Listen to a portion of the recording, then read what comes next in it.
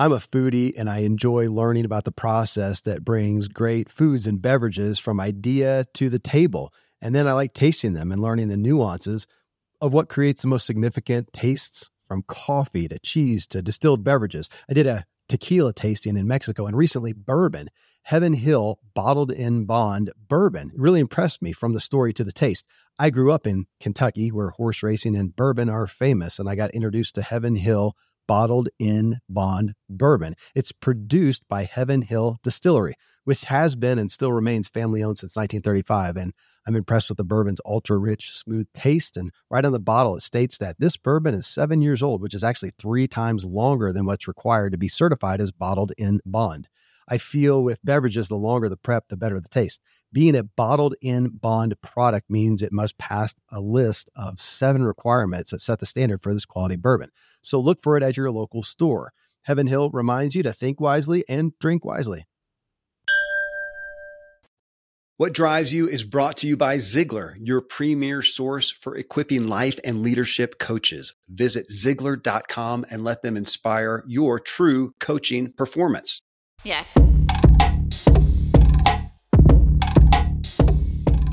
Welcome to What Drives You. I'm your host, Kevin Miller. This is the podcast for driven people who want to achieve great things and want to enjoy the ride each and every day.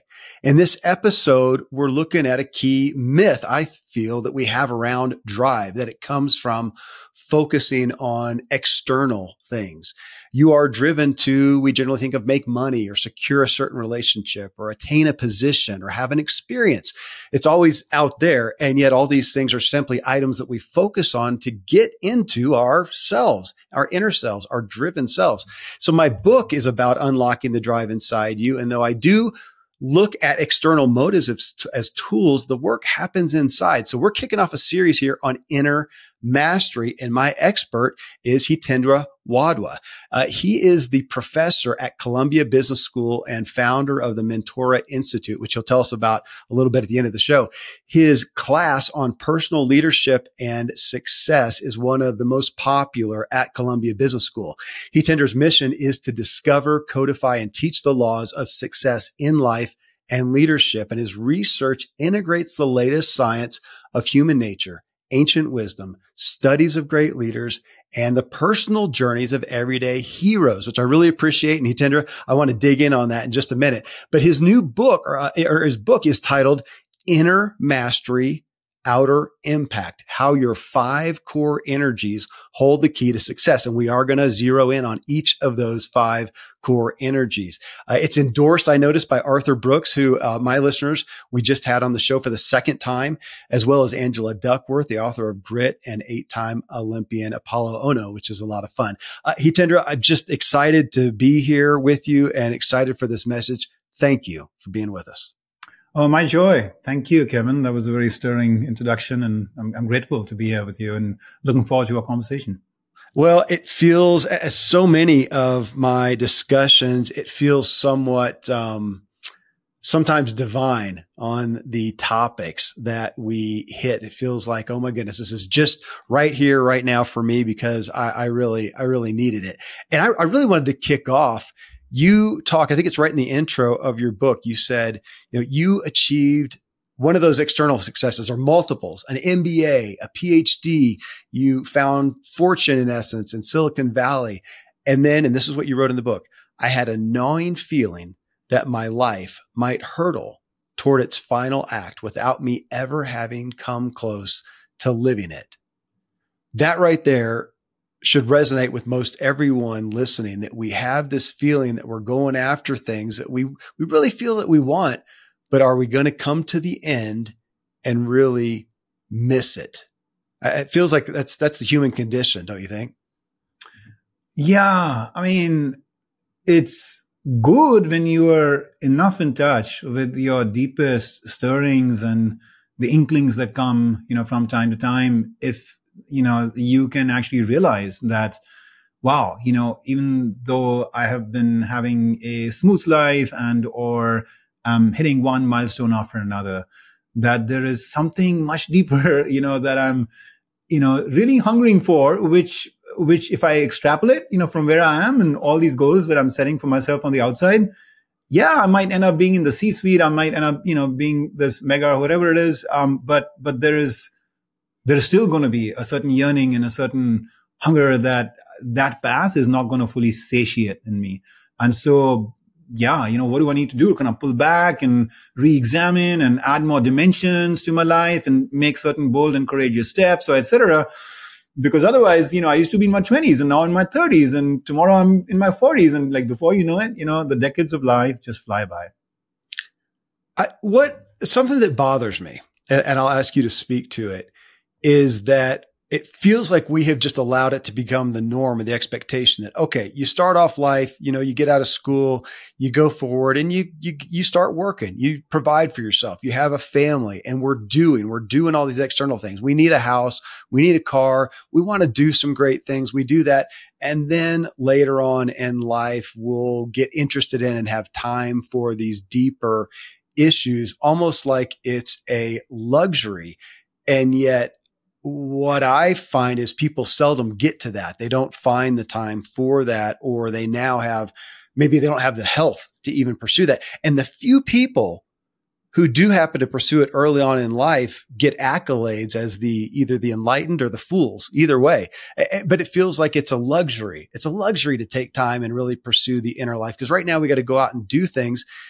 And yet it feels like we're doing things. And of course, a big question. We just did, as I mentioned, Arthur Brooks, who endorsed your book, was on the show talking about happiness. And we look back, and most of us on a daily basis are kind of questioning, are we happy? And we don't seem to be as a culture. And that's why I feel like here you are saying, no, we can have everything we want today, in essence, with this inner mastery. But how do we take it from having this feeling of, well, we got to take care of the daily needs? That's a luxury. And you're saying, no, it's a necessity, but we don't seem to be able to flip that switch. Yeah. I mean, I think that one device that I found to be very helpful is to not take life for granted, right? And all we got to do is, turn to the left or the right, and there is a loved one that we may have lost. There is a friend who passed away prematurely. There is a sudden cataclysm in a certain part of the world, and suddenly, so many people just saw their life completely get upended, right? And so when we can actually awaken ourselves from the illusion of immortality to actually take each day as a gift that is not an entitlement, then perhaps we can open ourselves up to the fragility and frailty of the physical life, just uncertainty about sort of, what or where, we will be dealt, certain cards in life. And then suddenly we start becoming, rather than morbid and depressed by that, we become kind of energized and committed and attentive to the gift of life. And we realize that every moment, is meant to be maximized in some ways, in us tapping into our fullest capacities, us engaging in an exploration, us really pursuing some of the harder questions in life, because we've got a limited time on earth in which to investigate those, us putting our most creative, self in service of, the, whatever it is, the advancement of humanity or our families, etc., that we are drawn to, because again, this day will never come back to us. That is dawning today. And we just don't know how many more of these days we have left in life. And when that flame is finally getting set to be extinguished, in that moment where, the curtains are kind of like being drawn, on the stage of life, and we have played our part and we're departing. And yes, of course, we want everybody's applause and we want people to feel like, oh, wow, Hitendra played his role so well. Fundamentally, even the audience at some point fades away, and you're just kind of like left with your own self, with your conscience, your inner voice, just you and yourself and the universe. And in that moment, wouldn't it want to be the case that we walk away with our head held high, walk away feeling like, wow, this life was a hero's journey. And, I couldn't completely control the cards I got, but I maximized my potential. I went out and investigated. I engaged in the adventure of life. And, I feel really good about what it is that I was able to do in the confines of the time we have, right? And so if we keep that vision in mind, that aspiration in mind, that realization in mind, that is inevitable. That moment is inevitable for you and for me and for all of us. That's what we're hurtling towards. Then why not seek to paint this canvas of life, right? in the most beautiful hues and create something which at the end of the day, when you look back, you feel like, wow, between the divine artist and me, like we were able to make something beautiful happen together. Thank you. You mentioned did you say the luxury or the myth of immortality? How did you phrase that? The myth, the myth. Yeah. So like, yeah, like that, I'm going to be alive tomorrow. I'm going to be alive day after. Yeah. Well, as you know, we rescheduled our initial talk. And as I shared with you, it was because of my father. He got a cancer diagnosis, and in 6 weeks he was gone. So it was one of those terrible, or seemingly terrible stories. And it was obviously, my dad is gone, and we miss him. And my mom is, without her love, and they're both in their mid 70s and in good health. So she's got a long ways. But it brought to light, Hitendra, it brought to light these issues.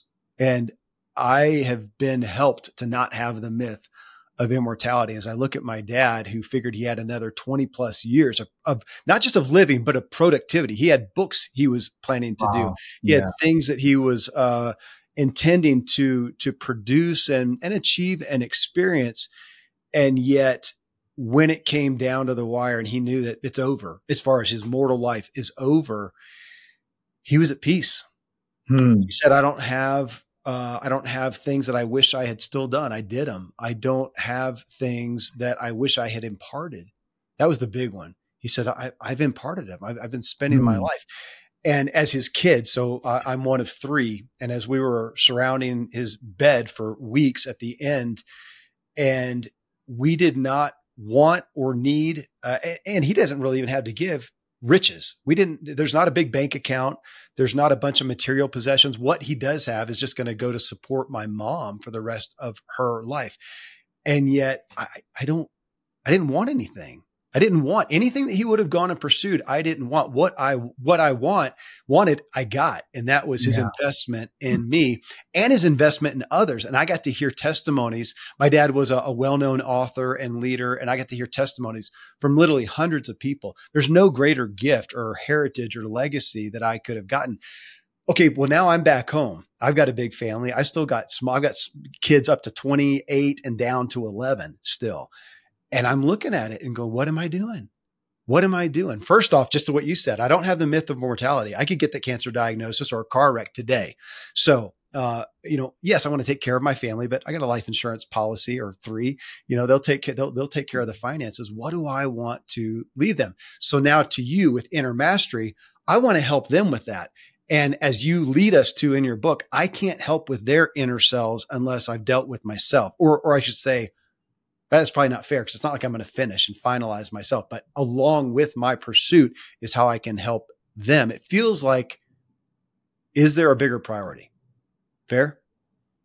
Yeah. I mean, first of all, thank you for sharing that journey that you all took as a family and that got, your father to ultimately reach that final point in his life. And I'm sorry about what this must have meant and coming as a sudden diagnosis and all the way to having him pass on, but it's also very inspiring, to hear the way you've described it. I feel like one of the things that we don't do very well as society is to really honor the final chapter and to accept with grace, that everything has a moment when it, is a chapter that needs to be closed and people do pass on. And if we can approach it, from that place of clarity, attunement, being at peace and celebrating, the journey of life and the gifts it has brought us and what we've been able to do with it, which is what it seems like your father did.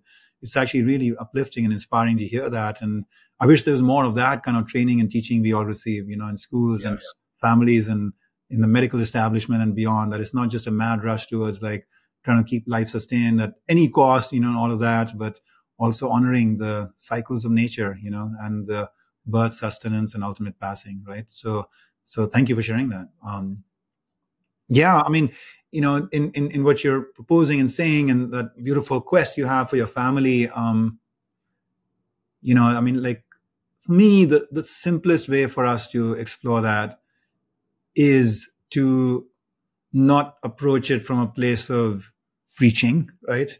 And you yourself said how the first step is for you to be invested in it in your own pursuit, in your own case.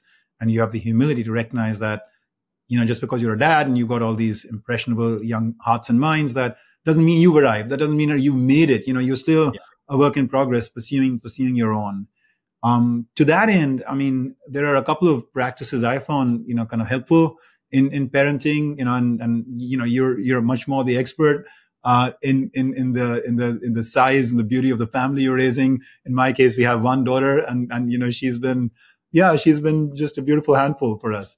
But in that regard, I mean, I wonder what you think about these two ideas, right? So one is that rather than feel, or make them feel like you're trying to help them fix something from the outside, retrofit something that is kind of missing in them.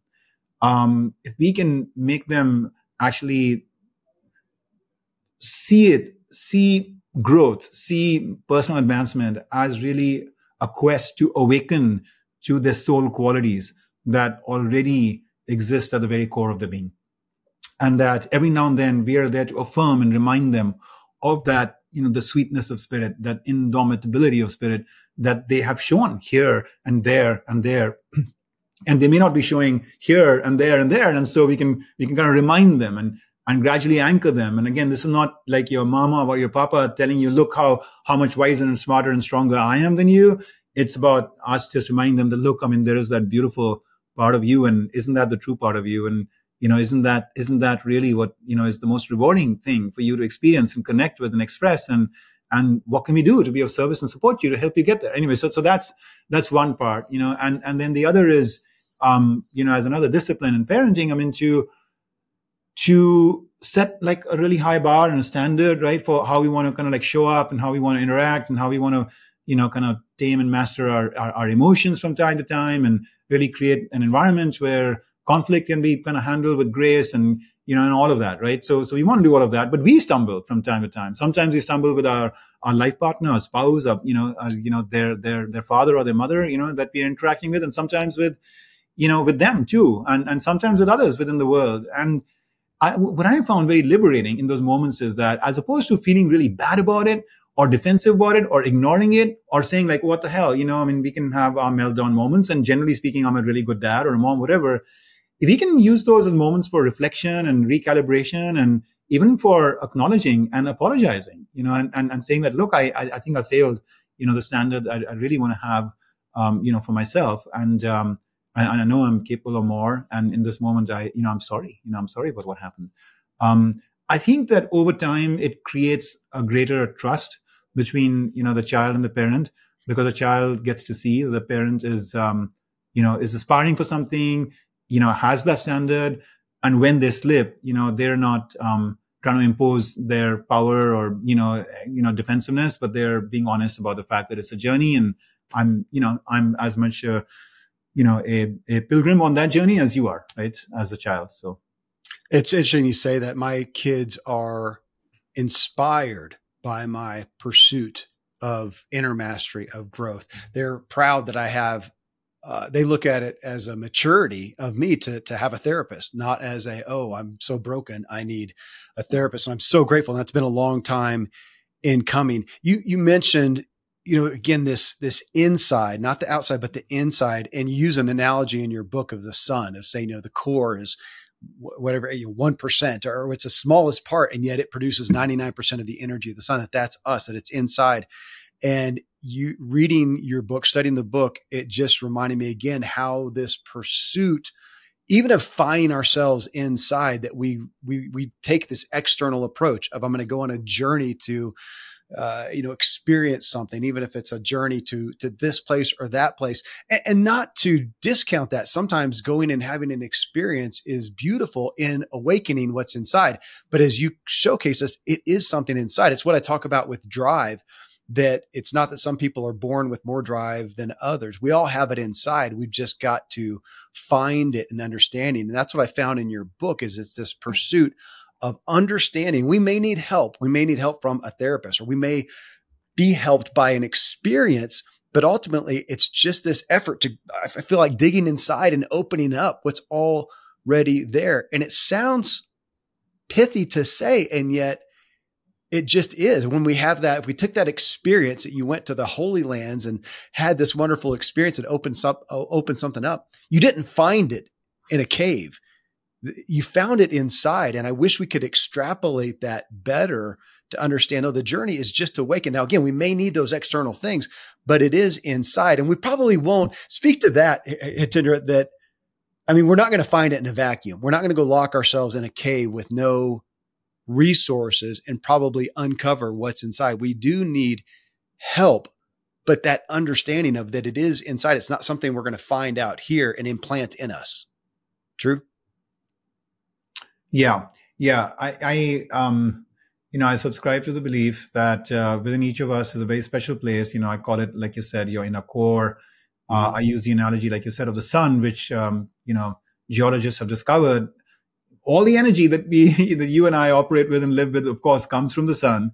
And the sun has this massive ball that is generating so much energy. It just turns out that 99% of that energy is being generated from the very center of the sun, called the sun's core. And that sun's core is responsible just for 1% of the sun's volume. So that 1% is generating 99%. And, I use that to kind of just like invite us to consider like, what if like you and I feel like, I live generally a good life. I'm reflective enough.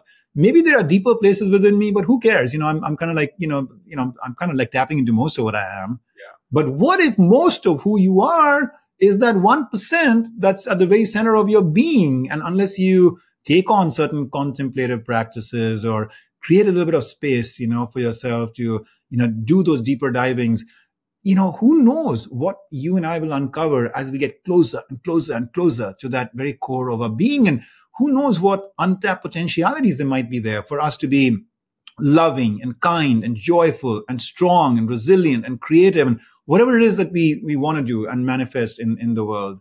And of course, the ultimate arena, for us to manifest that is in our families, is in our communities, is in our professions, is in the world at large, in whatever change making or the form we want to help advance the world in. But if you're not tapping into that very core of your being, maybe you're not doing full justice to your families and to your communities and to your profession, because you're just bringing a certain, outer kind of little, kind of version of yourself. And then there's just this much deeper part of who you are. I'll give you an example, right? I mean, So we were talking about like these everyday kind of just sparks and heroes and things, right? And so there's John Denver, right? Much loved, as a country musician, painfully so, had a premature early passing with the plane accident, right? But, he had beautiful music that he composed, right, over the years. And one of, his songs that is my favorite, and I think for many who have been John Denver fans, is Annie's Song. Right. Mm-hmm. Annie's Song, which is you fill up my senses like a sleepy blue ocean. And it's just a very, very scenic and very beautiful conversation that he's having with the universe, but also in a sense with his partner. Right. And this was his wife, and he was struggling in his relationship with her. And, at this time that the song, was composed by him. And what did it take for him to compose the song? What did it take for him to compose basically one of his winningest, most popular songs? Now, you might think that, generally speaking, it's hard work and it's lots of toil and probably lots of piece of paper where he wrote lyrics and thought of it and then kind of scrapped it. And then it took years. Well, he was skiing and he was going up a ski lift to get to the top of the, mountain. And that's when the whole song came to him. The whole song just came to him right there. Effortlessly, right? Now, in the meanwhile, he's plumbing the depths of his soul, right? He's feeling deep feelings because he's struggling in that relationship with somebody he dearly, dearly loves. So he's a musician, he's sensitive, he's going to the depths of his soul. And somehow everything that he's done in life has just prepared him in that moment to just receive, to be a channel, right? To be a channel from where this beautiful piece of music that has brought so much heartfelt joy and communion to so many, just arrives and just comes to him. And I mean, imagine if what that represents is the peak potential capacity in you and me and in all of us. Yeah. That if we were really, really in tune with our soul, if we faced that kind of just depth of purity of intention and feeling, wanting to create and bring something out, from whatever, vocation and pursuit that we have in life. Some of us are athletes, some of us are musicians, some of us are inventors and discoverers and what have you. But if you could activate that state and stay in that state and intentionally kind of get there like a few times a day, imagine the kind of genius we would unleash cumulatively over the course of a life, right? And so that's the core. He was in touch in that moment with the core. You have it, I have it, we all have it, right? And yes, it makes sense to kind of learn STEM and go to college and kind of master the outer craft or whatever it is that we want to do. But unless we have gotten to that point of activating and connecting with the core, we just don't know how much more there could have been in terms of our insight, our intuition, our wisdom, our creativity, our joy. Most of today, you will be indoors, likely your home or your office. I am as well. Even with my treks out into the woods, I spend a lot of time inside. And we're going to take about 20,000 breaths. According to the EPA, the indoor air is 2 to 5 times more polluted than the outdoor air, sometimes up to 100 times more polluted. At my studio, we have heat being forced through old ducts. I walk on carpet full of years of junk. No idea what's floating in the air that I'm taking constant gulps of. The solution is an air purifier, and Air Doctor is just the best. Air Doctor filters out 99.99% of dangerous contaminants and allergens such as pollen, pet dander, dust mites, mold, bacteria, viruses. They do it so your lungs don't have to. Air Doctor comes with a 30-day money-back guarantee. So if you don't love it, just send it back for a refund minus shipping. Go to airdoctorpro.com and use promo code Kevin. And depending on the model, you'll receive up to 39% off or up to $300 off. Exclusive to podcast customers, you will also receive a free 3-year warranty on any unit, which is an additional $84 value. So to get this special offer, go to airdoctorpro.com. Use promo code Kevin, airdoctorpro.com, promo code Kevin. Thankfully, the days of building a business website, then having this massive endeavor to integrate an online store are gone. Today, Shopify has fixed all that. I had one business where we actually built the entire website on Shopify's platform. So whether you're just starting out or you're selling $1 million of product already, Shopify is just the industry leader. It works the same for physical products or online and digital, and Shopify is just hands down the best out there. Most importantly, Shopify helps you turn browsers into buyers with the internet's best converting checkout. It's 36% better on average compared to other leading commerce platforms. Getting people to buy is not that hard, at least to the buying point, but getting them to actually give their payment info is, and Shopify is king in that department. They also have top tier customer service, which I think is critical. You can sign up for a $1 per month trial period at shopify.com/Kevin. That's all lowercase. Go to shopify.com/Kevin to grow your business no matter what stage you're in. Shopify.com/Kevin.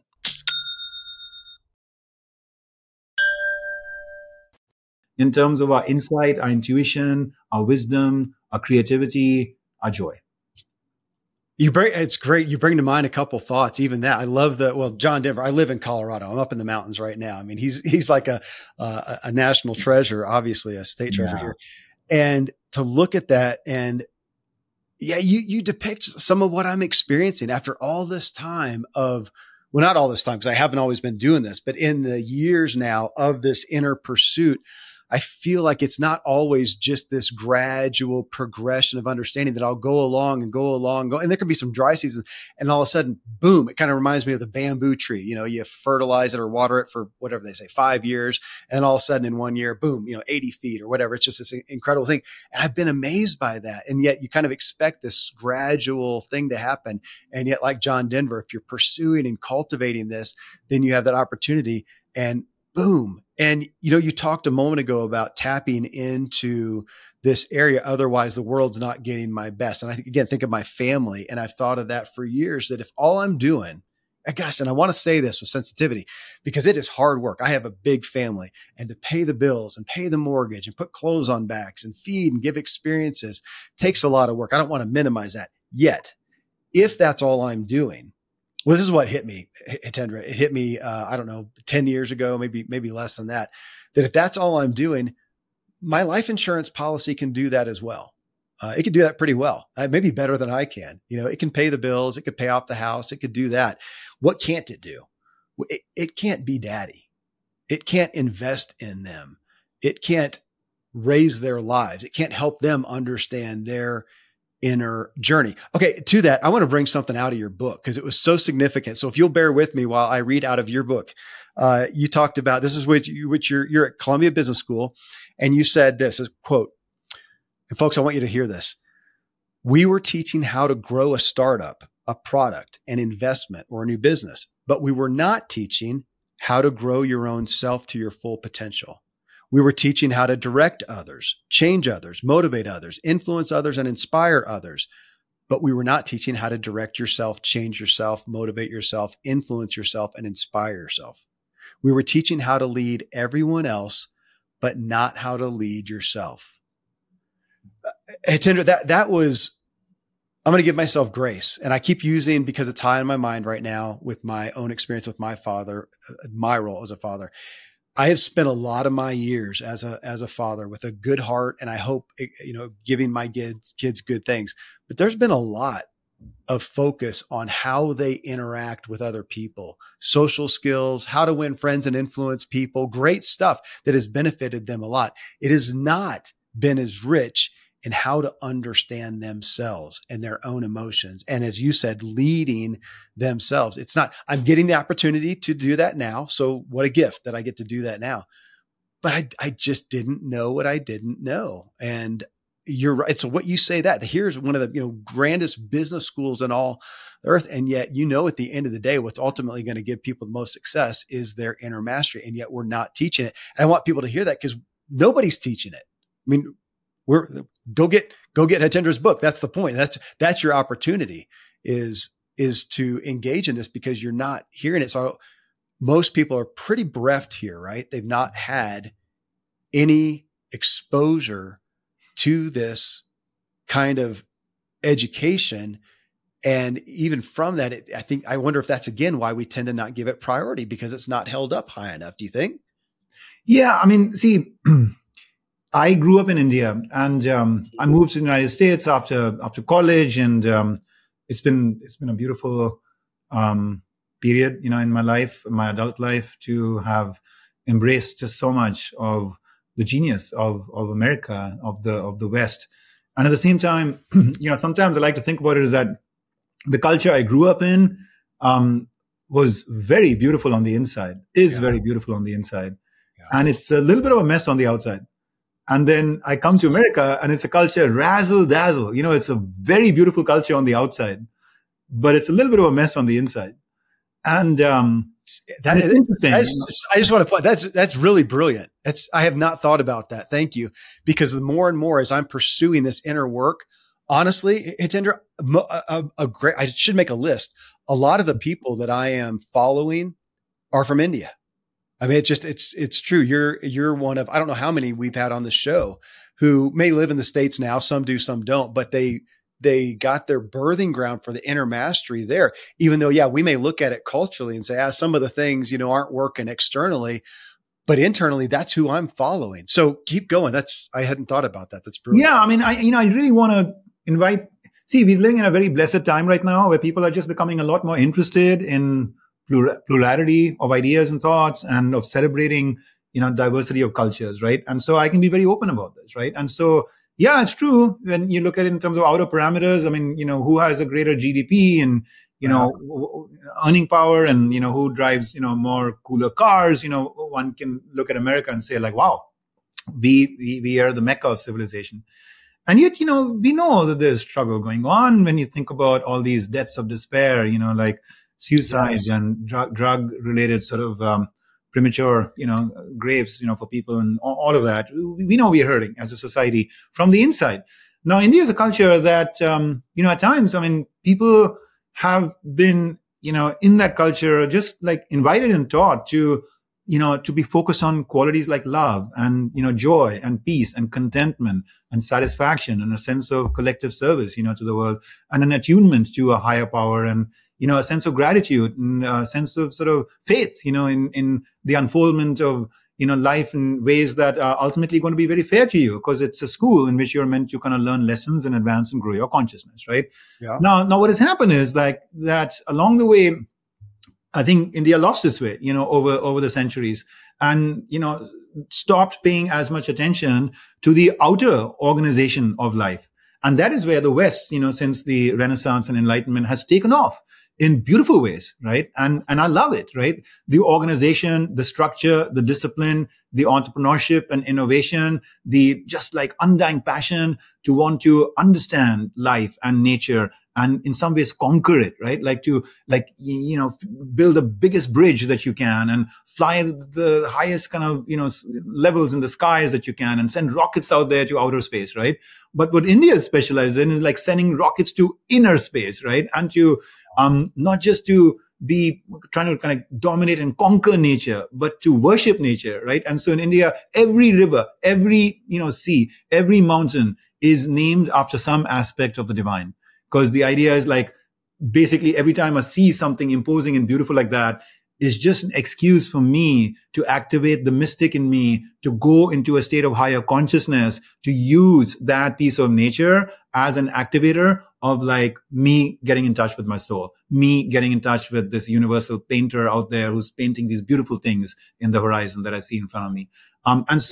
So now what if we could combine these two worlds? What if like our outer pursuits were continuing to be things we were deeply committed to, logically organized, passionate about the pursuit of excellence in every which way, right? Whether it's in athletics or music or, startup life or whatever. But what if they were informed and guided by a quest for inner beauty, inner meaning, inner purpose as well?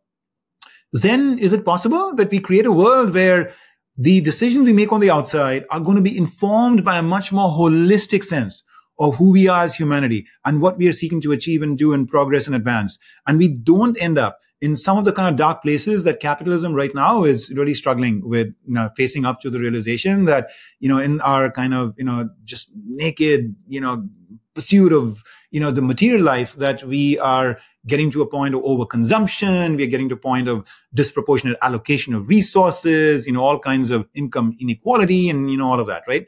And maybe the answer to that is not just to impose some policy from the outside, kind of impose some kind of view of equity from the outside, but to really activate this pursuit of beauty from the inside. And when we do, naturally so, families will start making the right decisions. Communities will starting making the right decisions. Professions will start making the right decisions, and law will get reformed, and medicine will get reformed, and the arts will be just a platform for the expression of the beauty of the human spirit, as opposed to a, kind of a commiseration with like the most despairing, negative kind of things that are going on in the world, right? Like maybe collectively society just will start to heal and evolve and come to a really good place. Outer beauty as an expression of inner beauty.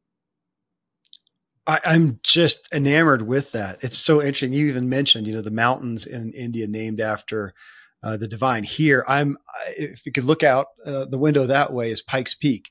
And of course, it's named after the guy who supposedly conquered it. It doesn't have a divine aspect to it. It's after who conquered it. And, Colorado owns it, I guess, in essence. And it's so interesting. And I'm not here you chose to live here in the US. There are some beautiful things about America. I believe that, and I choose to live here. And yet internally, we're a mess. Like you mentioned the diseases of despair, they're increasing. We are the saddest, sickest, fattest we've ever been today, when we have every reason to be otherwise. And yet, we've got abundance. We can have anything we want anytime. It's clean. There's law and order for the most part. And I've spent enough time traveling that I do appreciate those things. And yet what it belies, and I'm thinking of, you said, that we send rockets to outer space, that even from the aspect, here's what I'll ask, from the aspect of ourselves, that we tend to have the concept of, this is me, this is who I am, kind of claiming that. In India, from that perspective, is it more about not saying who I am, but this is who I am becoming? Is that fair? Not who I am, but who I am becoming. And there's an expectation of you are on a constant journey to become, as opposed to achieve some status to claim who I am. Yeah. The key distinction I would make there is that, there's one way to think about who you are, which is in very physical terms, very material terms, right? Okay. Based on your bank account, the role that you play in your organization, your height, your color and gender and all of that stuff. That's one way to define who you are. And that tends to be the Western way, the American way, that we are focused on what we can process through our five senses. And that seems to, be kind of the, starting and ending of reality for us. That's the reality. And then there's another way, right? And that's activating the sixth sense. That's activating the human spirit within, right? And seeing your body as the temple, in which that spirit is housed for a while. And the purpose of that body being to help you engage materially with creation, with the world, so that you can just, play a really beautiful game and come to a place where you feel really proud about the relationships, the warmth, the connection, the impact, the creativity, whatever it is that you are meant to manifest in this life. The body is a temple, a vehicle, a expression, a embodiment, the material kind of, format through which your spirit is being expressed, because spirit by itself, being immaterial, being beyond the material, being ineffable, needs a vehicle, needs a platform, and that's your body, right? And so if you look at it that way, then your essence, your identity, who you are at your core, is a daily process of discovery and uncovering and unfoldment of your relationship with your spirit, right? Can you intuit your spirit? Can you connect with your spirit? Can you silence the outer din so that you can kind of listen to the purity, of your voice within? Can you feel that? Can you experience that? Can you recognize that it's already whole? You don't need somebody else's love or affirmation or fame or fortune in the world for you to feel like you belong in the universe, that you have a critical role and some special spark that you're meant to manifest, because that conviction, that clarity, that attunement is coming from the very core of your being. It is interesting. You said 2 or 3 times you've used the word attunement. I think our next series is with Thomas Hubel in his new book, Attuned. So that'll be timely for everybody to listen to. Okay, you talking about the spirit. Yeah. It's so interesting to me, Hitendra, that we focus on, who am I? And again, that outer shell, even looking at gender and, sexuality and fashion and the things that we're trying to do to communicate who we are. And it's interesting. I spoke to author Donald Miller, an author I appreciate, and he talked about an event that he went to where for the first 2 or 3 days of this retreat, in essence, they were not allowed to say or share what they do. They could not talk about their work. And he said it was excruciating because he so much wanted to tell people that he was an author. He was somebody. He had done something, and it was so difficult. I had this brief thought that you brought back to mind of how interesting it would be to be at a social engagement dressed in a mummy outfit, with holes for eyes. And that's really about it. And even one that was rounded. So you couldn't even see the shape of the person. You couldn't see if they were thin or overweight or whatever, nothing. And all you couldn't share your gender. Maybe they even mask your voice. So all you can do, you can give inflection, but you can just talk. And it was more about a spirit. Who are you outside of all those? I don't know that most of us can function. I would love to experience that for a day. Maybe I'll try to set that up and to do that. But that's what we're out here trying to communicate. And I wonder, are we even trying to communicate it as much as we're just trying to understand it ourselves? We don't know. And in the mix is back to what you said. It's a mess. We're a mess of inner mastery, trying to do it outer, and we're completely awry, which I would think is, well, I'll ask you, how much does that lend itself to these diseases of despair that we're experiencing? It's very interesting. Yeah. I mean, one of the things I was struck by as a traveler across cultures is, is the point you just made about sort of how we, suppress or express certain aspects of our identity and just the way in which we dress, in the West tends to emphasize our body as part of our brand. Yes. Right. And you go to certain other cultures, and to the point you're making, they are, dressing in typically very loose, fully flowing kind of clothing, where you can't make out if the person is, fit or fat or anything like, this or that or whatever. Just, you just can't make any of that out. And, not too overtly. And, it's interesting because, I think implicitly what, that culture is choosing to say and do is that, when I show up, when I interact with you, I don't want there to be immediate judgments, about like, yeah, how I look physically.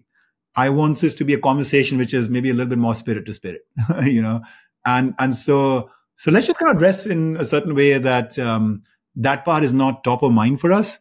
Now it's hard, we're all human, and there's always some of that sort of processing that is going on in the brain. But yeah, it's just kind of an interesting way to appreciate and empathize with at times what we sometimes see as very different kind of dress sense that people have in certain cultures, and a different notion of fashion in other cultures. That implicit in those fashions and ways and styles of and norming in dress is kind of like a view that unconsciously exists as to whether it is important to just show up in a certain way in terms of my physical brand, right, my body, versus to really focus on my core intentions and my being and, things that go beyond the body. Right. It's so interesting. I mean, I would have to admit to it, to be candid. I would admit to it. If I see, even looking at your culture, and if there's a turban and a beard, and let's say that they've got sunglasses on, and then they're, wearing a long covering, I'll be honest. I kind of feel like I can't see you. Yeah. That says more about me than you. If I can't see you because I can't discern you physically. Gosh, it reminds me of a movie that I saw. Now that I think about it, I can't come up with the name of the movie, popular people in it, but it's a little bit old, where it's kind of a dating scenario where they come together and the 30 minutes, like they have dinner together, and it's in the dark. Somehow they do it in the dark. Maybe they don't do food. I don't know, but they do it in the dark where they can hear voices. So they know boy, girl, or whatnot. They can discern that. They don't know. And they kind of develop a friendship. And it's not till they walk out afterwards that they can see each other. And of course, in the movie, they're of course beautiful people, and they're really excited about that. But how interesting to make that connection outside of the outer. I mean, that's why you're here. It's pulling me more to my own admission, my own awareness of how much the outer world in all ways is so powerful that I almost want to, maybe it brings up the gift of blindness. Yeah. Well, so let's talk about that. So, I want to sort of like, kind of just like throw in a couple of more variables and thoughts in that. So there's somebody I was out of touch with for years upon years, right? I hadn't interacted with them, met them, talked to them, but they're, people who I'd known for a few years back in my early 20s. And then decades later, one day I'm standing in some public square and I hear this voice behind me, and instantly I recognize it to be that person, and I turn back, and of course it is that person, and we have a joyous engagement. Now this person has aged, right, over the course of those 30 years since I last saw them, in terms of the physical look and everything. But their voice instantly gave them away, right? The voice, I just had to hear it in the back of my mind. And in the back of me, and I hadn't had any conversation with them for 30 years, but I instantly recognized that this is that person. So what is it about the human voice that makes it such a perfect kind of, mirror of who you are at your level of your soul, right? People say that about people's eyes, right? That, those of us who can kind of see in people's eyes, sometimes we can, see the depths of that person's soul, right? In their eyes. So there is this, my favorite Frenchman, right? Is this gentleman called Jacques Lucéran, right? And he, grew up and very early had an accident and turned blind. And then he operated for the rest of his life without, the benefit of eyesight. And yet he became quite a remarkable figure. He was part of the French resistance during the Second World War, ended up in the concentration camp, and was able to survive from that camp, ultimately migrated to the United States, because he saw more opportunity here at that time as somebody with that disability of being blind, ultimately became a professor. And he would talk about how he said, sometimes teachers would come up to me and say, or others, like, how can you, how can you teach? Because like, after all, these students must be taking advantage of the fact that you can't even see what they're doing in class. So they must be doing all kinds of, just like misbehavior and stuff. And he said, I just don't understand it. He said, I don't understand it, because when has teaching had to do anything to do with like vigilance and, kind of, monitoring from the eyes? Isn't it having to do with the energy? Doesn't have to do with the spirit?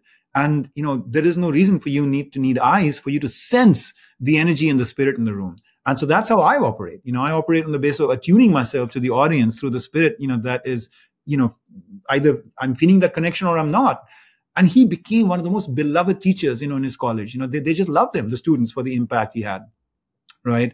And so, I just think that any of us can open ourselves to these other faculties through which we are experiencing the very soul of the other person's being, paying more attention to just small, like facial expressions or, the eyes, or just the voice, you're hearing. I mean, Malcolm X said once, he said, if I need to know man's character, all I have to do is hear his voice. That's so interesting. In the eyes, you're right. It is so telltale, again, about the inner aspects of ourselves. I want to talk about, to take this, because what is the point in understanding ourselves so that what? And it is ultimately transformation. Is that the key? I mean, that's the key of your book and your message and what you're about is transformation. I want us to understand that better. To set up a question that I have, or something I want to make a point, I want to zero in on. Will you real quick tell the story that you talk about in your book of it was the warlord that then became someone of peace? You know what? I'm pulling the book off right here because it was such a powerful, story of someone who, it was Ashoka. Is that what I said, right? Yeah. Ashoka. Ashoka. Tell that story real quick. And then we know about Alexander the Great. Yep. This all-conquering, Greek king. And he came all the way up to the borders of India, ultimately made inroads in India. That's where his journey ultimately ended, and his soldiers became tired and he had to kind of retreat back. And, and the rest is history, about Alexander. Well, a few years after Alexander left India, was born this person who, went on to become, India's greatest ruler, Ashoka.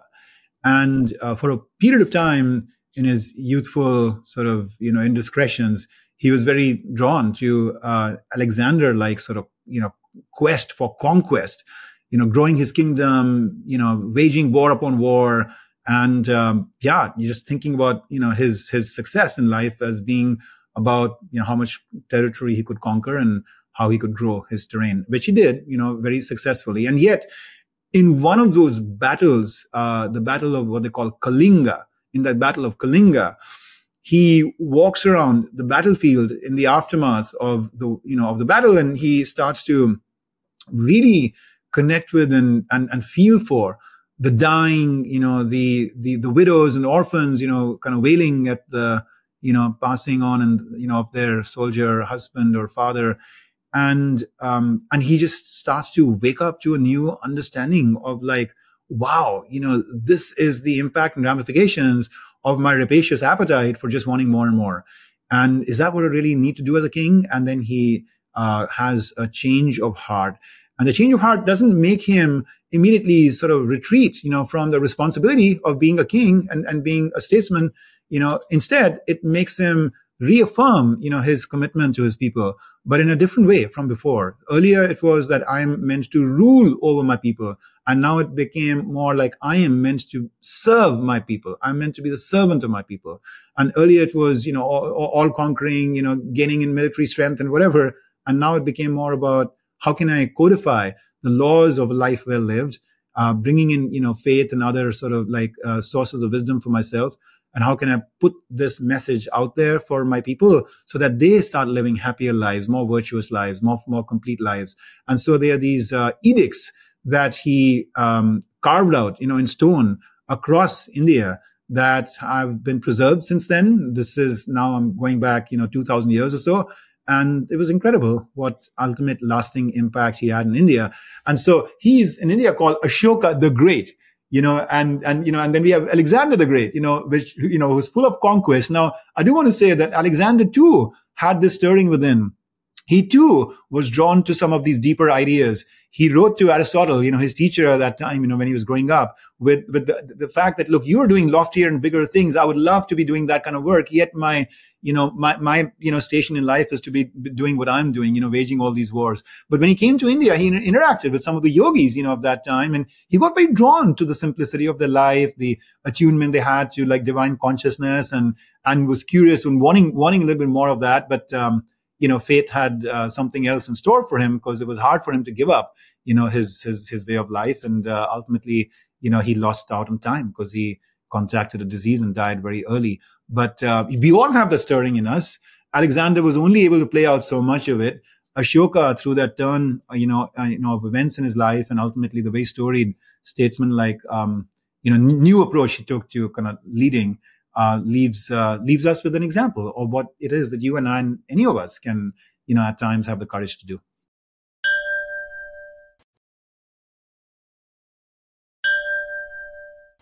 It is that you and I, and any of us, can, at times have the courage to do.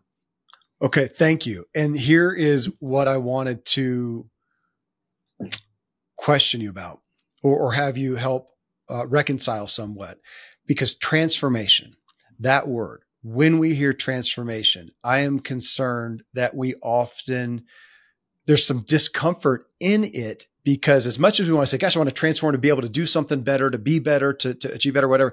But there's that the word transformation is becoming something different. And to a degree, I feel like people think, well, we all at the core want to be us. Can I just be me? I want to, and here in America, especially, or in the Western culture, the term authenticity has become such a big word. I want to be authentic. I want to be me.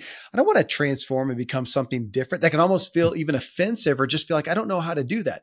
Okay. So to take that transformation, because what you wrote in the book is that what stood out to you, why you revered Ashoka, was not the warlord and not even the, let's say, peace pursuer, that he became. It was his ability to transform. Okay. What I am assuming, though, what I've experienced in my own pursuits of transformation and other people, is he didn't become a completely different person. To your point, you could still hear his voice. It was still the same. You could still see his eyes. The spirit inside, or the energy maybe, was similar. It was him. He had the same fingerprint. He had the same DNA. And yet he put it towards, I'm going to use the word drive, because that's what the show's about. His drive changed. So instead of the drive going towards conquering, it went towards peace and restoration and reconciliation. But he probably still did it the same way. He probably still had the same personality style. If he was a disc, he might have been a high D, or if he was the Enneagram, he might have been the same number. That didn't change. He may have still told the same jokes. He may have still gotten irritated by the same daily things. He was still him.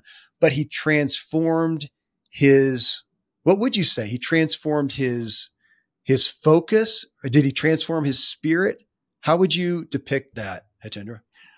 I would say that he, in that moment, made a deeper connection with his soul. Okay. I'll give you an example of that. So I was speaking with Dr. Rajmohan Gandhi. He is the grandson of Mahatma Gandhi.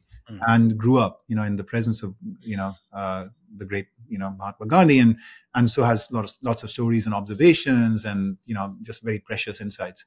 I asked him, I said, how is it that, Gandhi was able to achieve so much and do so much in a very messy world, and one where, he also had to struggle with 27 years of just like questing and, really fighting for India's, freedom and independence before he could actually get, to steward the country to that place where the British peacefully left India and all of that.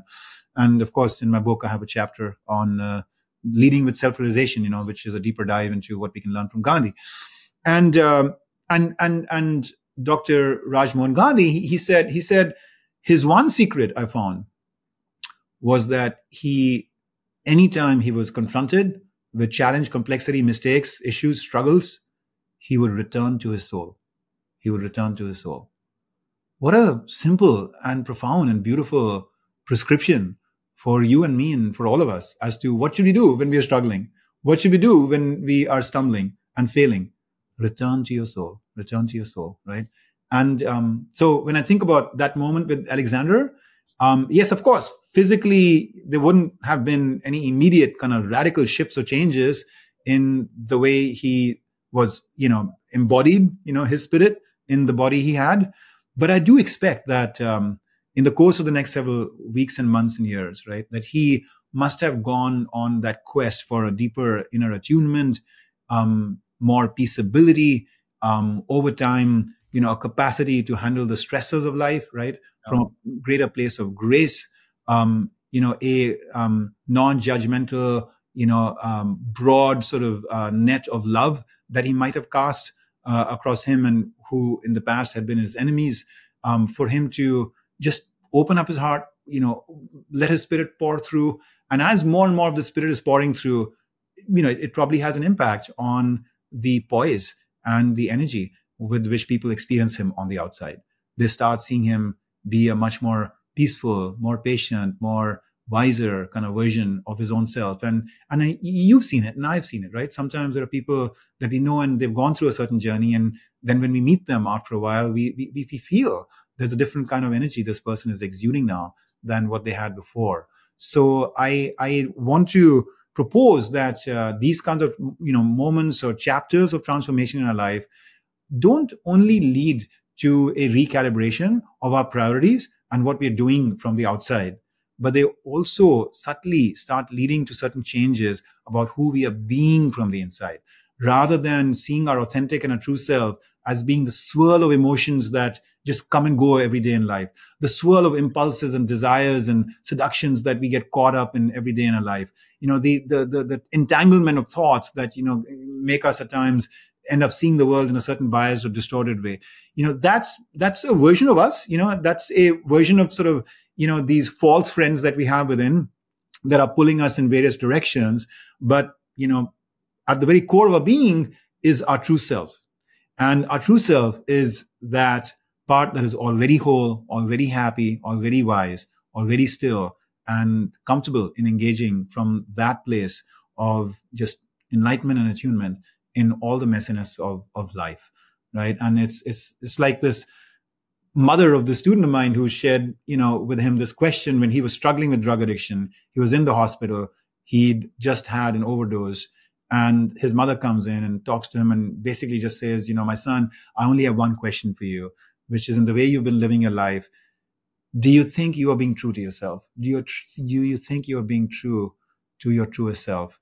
And he said, that was it. She just left me with that question and led me on this spiral of thoughts and realizations. And I realized that, the path that I'd taken in life, while it was very in the moment, rewarding for me and ultimately addictive for me, was not my true self. I had a certain purity, I had a certain aspiration, I had a certain hero journey I wanted to go on. She just pushed me, out of it just through that question. And over time, I, started to kind of move away from drugs. And here I am now, it's been 15 years since I've ever come anywhere close to drugs. And I'm in the business world. I'm, gaining more and more success. I'm at peace. And, it's all because she invited me to go and be the truest version of myself, and so it's a beautiful quest and journey for us to take. I celebrate this, like you said, passion of our times today, to pursue authenticity, but it's also a responsibility. It's a responsibility for us to go on a process of inner discovery to make sure that, we're being true, not to just any impulse or thought or emotion or surge that comes, but to the truest part of who we are.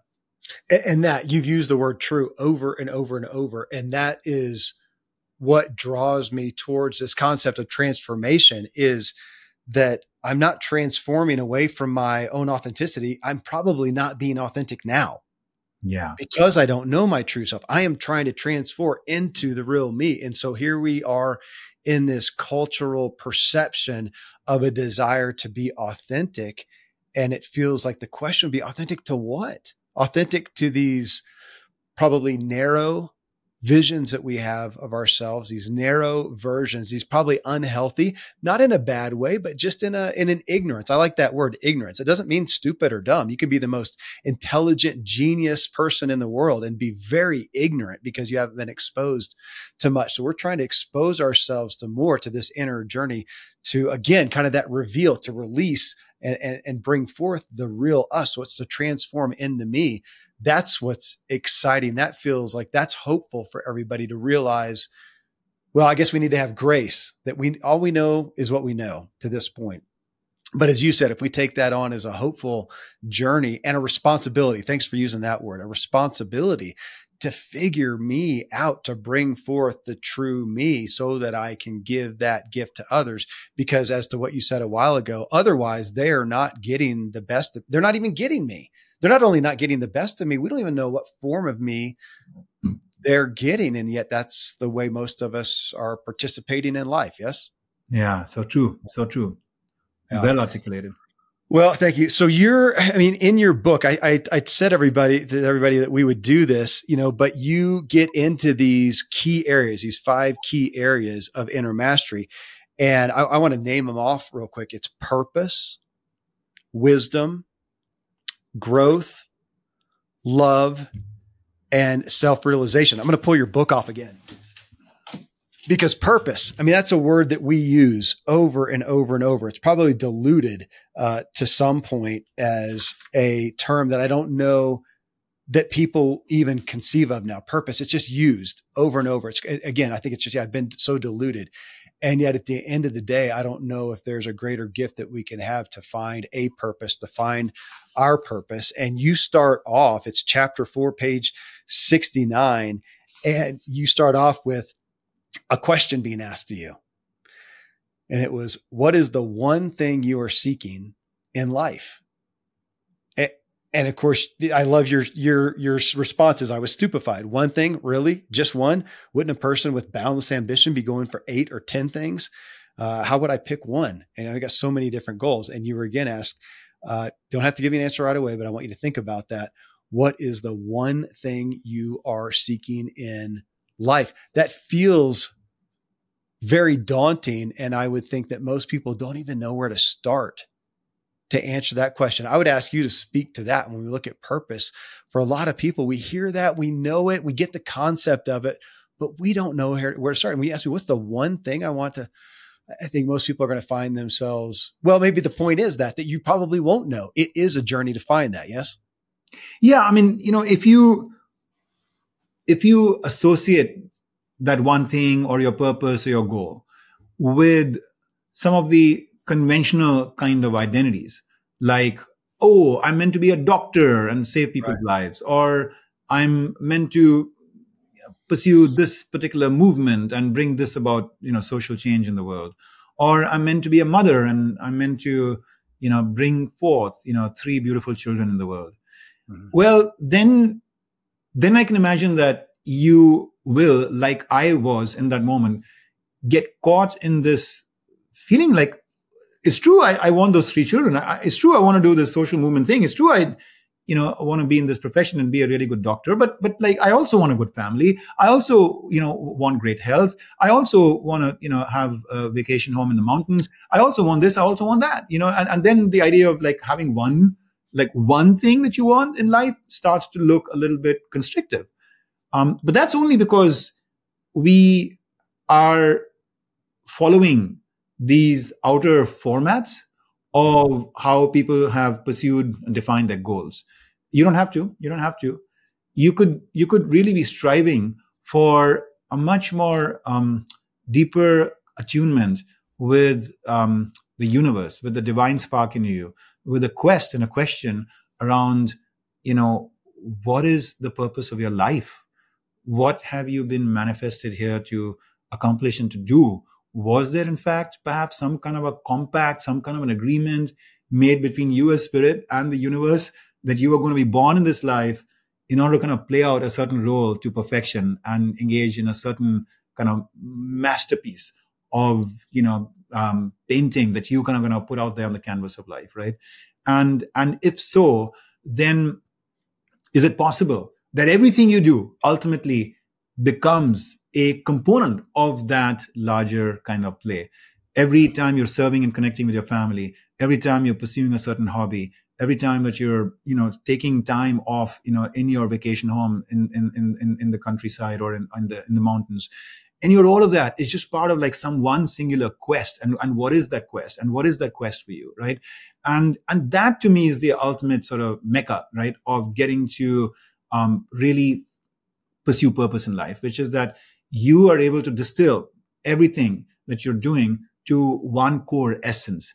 And you are able to interpret how to express that essence, how to engage in that purpose in all situations, in all moments, everywhere. And I'll give you an example. For Mother Teresa, we've identified it for her as being to take care of the dying and the destitute and the diseased, in the streets of Calcutta and beyond. Today her work is in over 130 countries, missionaries of charity doing beautiful work with the dying, the destitute and the diseased. And sure, that has been her purpose. She felt that Jesus came to her and kind of more or less kind of guided her into like, that is what she should be doing, leaving the convent where she was part of and starting this missionaries work. And at the same time, she gets thrust into a certain moment where she's in a certain part of, Eastern Europe. The Iron Curtain is coming down. Communism is, starting to, dissipate in that country. And she sees certain Muslims there, and they have not practiced their faith for many, many decades because of communism. And she just talks to the head of state because she has a little bit of influence with him. And she says, I see these individuals really wanting to practice their faith. You should allow them to have a mosque. You should allow them to have a place of worship. Then she goes to Harvard University and she's the commencement speaker at Harvard University. And these are people with tremendous privilege, that they now at least have access to with the brand of that school and the graduation that they'll be having, right in front of Mother Teresa. So what message does she have for them relative to her very humble work of the dying, the destitute, the diseased in these clothes of a nun, right? And then she tells them that, look, I'm hearing from you that, where is the poverty and where is the hunger here? Mother, what are you doing here? Your work is there in Calcutta, but I do see poverty. I do see hunger. I see a deep hunger here for love. I see a deep hunger in America for love. And she said, I want you to go back to your families and I want you to identify the person who's the most hungry for love in your family and you give them love, right? And so these stories I just gave are examples of a woman who's so fused with her purpose that she sees everything through these eyes of hunger. She sees everything through these eyes of humanity, just, dying and wanting to express like its highest ideals. And in some cases, those people are physically in such a bad place that that's the first thing they really need. And that's the work she's going to do. In other cases, there are people of tremendous privilege, but she can still help them become, very connected with these deeper hungers, of humanity that go beyond just the physical, right? And so I just want to encourage and, kind of just invite all of us to never kind of allow yourself to feel that there may not be a point in time in your future, if it is not right now, where you will be able to have that same kind of unifying clarity. And then every moment in your life, every role that you play, every chapter that you engage in will just be a part of that symphony, as my spiritual teacher Yogananda would say, that there's this cosmic conductor and there's a symphony going on. And when you're just playing a piece, you just feel like it's so just one thing, but it's not one thing. When you zoom out and you can see it as part of the larger orchestra, then suddenly you realize like what a beautiful piece of music was being made in a very harmonized way. That was a primary saying of my dad's, who just how lovely, of talking about the music, within you. And I want people to hear that. Well, yeah, I think I really like your term of the symphony. And, the idea of having a masterpiece, you mentioned that. You said a quest, that we can all play an instrument. We can all have a music, a voice. We can all have a masterpiece, a quest.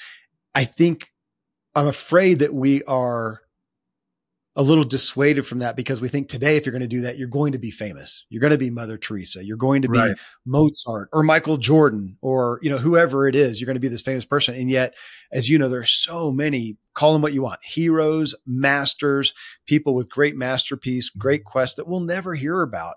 And yet they play this beautiful note as part of the symphony. And to think that we don't have that is a tragedy. And I don't want people to hear that it has to be wrapped up in being a social media superstar with 1 million followers. It is like such a travesty. It is such a travesty. What I'm seeing it lead to, unfortunately and painfully, right? In addition to this kind of just rapacious hunger that we have for more and more and more, right? And the rank ordering that we do of how we stand against somebody else, and then we feel inferior or superior accordingly, in addition to all that insanity that we have to, cope with, with this kind of very quantitative, very public, very outer kind of expansionist approach to what will make for a fulfilling life, a purpose-driven life, a successful life, right? The other thing I find is that for the change makers, that are striving to kind of like do something beautiful in the world, what I find is that they get very impatient very early to want to define their success on the basis of the quantitative, right? Like how many people's lives am I touching and changing? And is my technology in the hands of so many, or is this product or service? Because I really want to change people's diet, or I really want to kind of like help people become, more in touch with this part of their self, or this or that, whatever. Whereas actually the real work is often one-on-one. In the harsh light of day, to look at the person right in front of you and ask yourself, can I harmonize with this person? Can I have a beautiful relationship with this person? Can I over time inspire this person to be the best versions of themselves? Right? Can we navigate through lots of complexity and turbulence in our relationship and come out whole on the other side? Right? And that's really hard work. It's much easier to draw up business plans and get financing and build the technology and kind of, use social media to kind of launch it in the world. And what do you get? You get lots of little dabblers, who'll come for, a moment or for a day and watch your video or, read your book or whatever, but then they're gone, Have you sustainably created any depth of transformation in even one individual, right? Even in one individual to be that change maker that you want to be, right? And so my encouragement to people, aspiring entrepreneurs and beyond is, just something that Mick Ebeling, mentioned in a conversation I had with him. I don't know if you know Mick, Kevin. I don't. He'll be a fun guest for you to get as well. He'll be a fun guest. Mick runs an organization called Not Impossible Labs. And they've done some really beautiful, innovative work in bringing, for example, very affordable prosthetics to people in Sudan and even in Ukraine and many other innovations like that. And anyway, so he likes to say, like, who's your one? Who's that one person that you first focus on bringing transformation to, growth to, breakthroughs to, right? And then perhaps you, through that, will gain some universal insight into your method, your approach, what you're meant to do and manifest. And then it can multiply from that to a few, and then a few can become, a few thousand and then beyond that, right? And so from that vantage point, to me, you and I and all of us should just be on our knees, incredibly grateful and thankful to the caregivers in the world, right? To the parents in the world, right? Who may be unsung or sung, who knows, right? But they are doing life's hardest work, right? To take and nurture a small spirit or a force or an ailing, member of the family or something, and just pour so much love and grace and support and service and inspiration into them. And I think that's where the real work of transformation societally really begins, and we should be celebrating it. And in the eyes of the infinite, think about the divine as the infinite. In the eyes of the infinite, just like if they were like two ants, and they were quarreling with each other as to who's a stronger ant and who's doing more impact and work and building the anthill. And you and I might just look at those ants and say, but you guys are just ants. Like, come on, what are you doing trying to develop a hierarchy between yourselves? Maybe in the eyes of the infinite, the quibbling that we do about how many followers you have or I have and who's at how much impact is just like trivial. It's just trivial because every act is beautiful and is a vehicle through which, the infinite richness of the universe could be expressed, right? Hitendra, you citing that the hard work is one-on-one. In the past month, the testimonies that my dad received, which are well into the hundreds, maybe 500 or more from people. And there were many that talked about his podcast and his books that had impact on him. My guess is that the vast majority, 80%, maybe even more of the testimonies that came through were from the people who had a one-on-one interaction with him. Whether it was a lunch, whether it was at an event, whether they were a coaching client, whether it was a 5-minute phone call that they were privileged to have or whatnot. It was the one-on-one. It was very powerful to me because it's easy to sit behind a microphone and talk to lots of people. And I hope I'm providing value, through this. I think I am, and my book is, and my messages, but it's the one-on-one that I can sometimes be selfish with my own time and not be as generous with that. And it really called me to that's what people testified to is, and you're right, it's the hard work. It's an investment. You can even look at it as a sacrifice sometimes, but that's what influenced people. And it's interesting because the greatest influences I have in my life at this point is right here, right now, and getting to talk and to look into your eyes and to hear your voice and to have these conversations. Thank you for being here. Thank you for doing what you're doing. Everyone, I do want you to hear, I mean, again, this book is beautiful. It is, I feel like we probably tapped into kind of like the sun, maybe to a little bitty core of it. It's so rich. The book is called Inner Mastery, Outer Impact: How Your 5 Core Energies Hold the Key to Success. Hitendra, I do want to ask you too, where else people can connect with you to get more of this. Yeah, I just wanted to say I'm really grateful and really enjoying how you're bringing the conversation back at times to a celebration of your father, his life, some of his noble and beautiful work. I'm getting a chance to get to know him, through your eyes and remembrances. So thank you for that. Yeah, I mean, in terms of my work, besides the book, there is my personal website, hitendra.com, hitendra.com, and I have a newsletter that you can sign up for if you're interested. So that's one offering. And then I have an institution called Mentora Institute, and that's just Mentora, Mentora, Mentora.institute, through which we are both, providing leadership and performance acceleration coaching and training to organizations, as well as are just starting down the path of now having certain offerings for individuals as well.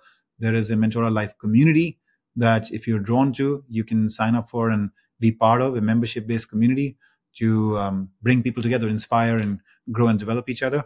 And a retreat that I will be launching, starting this year as well. Okay. Well, thank you. And folks, if you, I know you got value from this, let us know. You can, of course, leave a rating on Spotify, but leave a rating. You can leave a review on Apple Podcasts and mention what you got out of it. I'll take a screenshot and share it with Hitendra. It will be a gift. We often hear about the show, but not always the specific episodes. Tell us what you learned from this specific one. You can watch this episode that we just did and watch our interactions and see our eyes along with hearing our voices at YouTube or on any of the social media channels we have. We'll have lots of clips out there as well. And you can find me at kevinmiller.co. And of course, the point of this, talking about inner mastery, is how it influences your drive. That's what my book is about. What drives you? That's what this show is about. So until next time, stay driven. Yeah.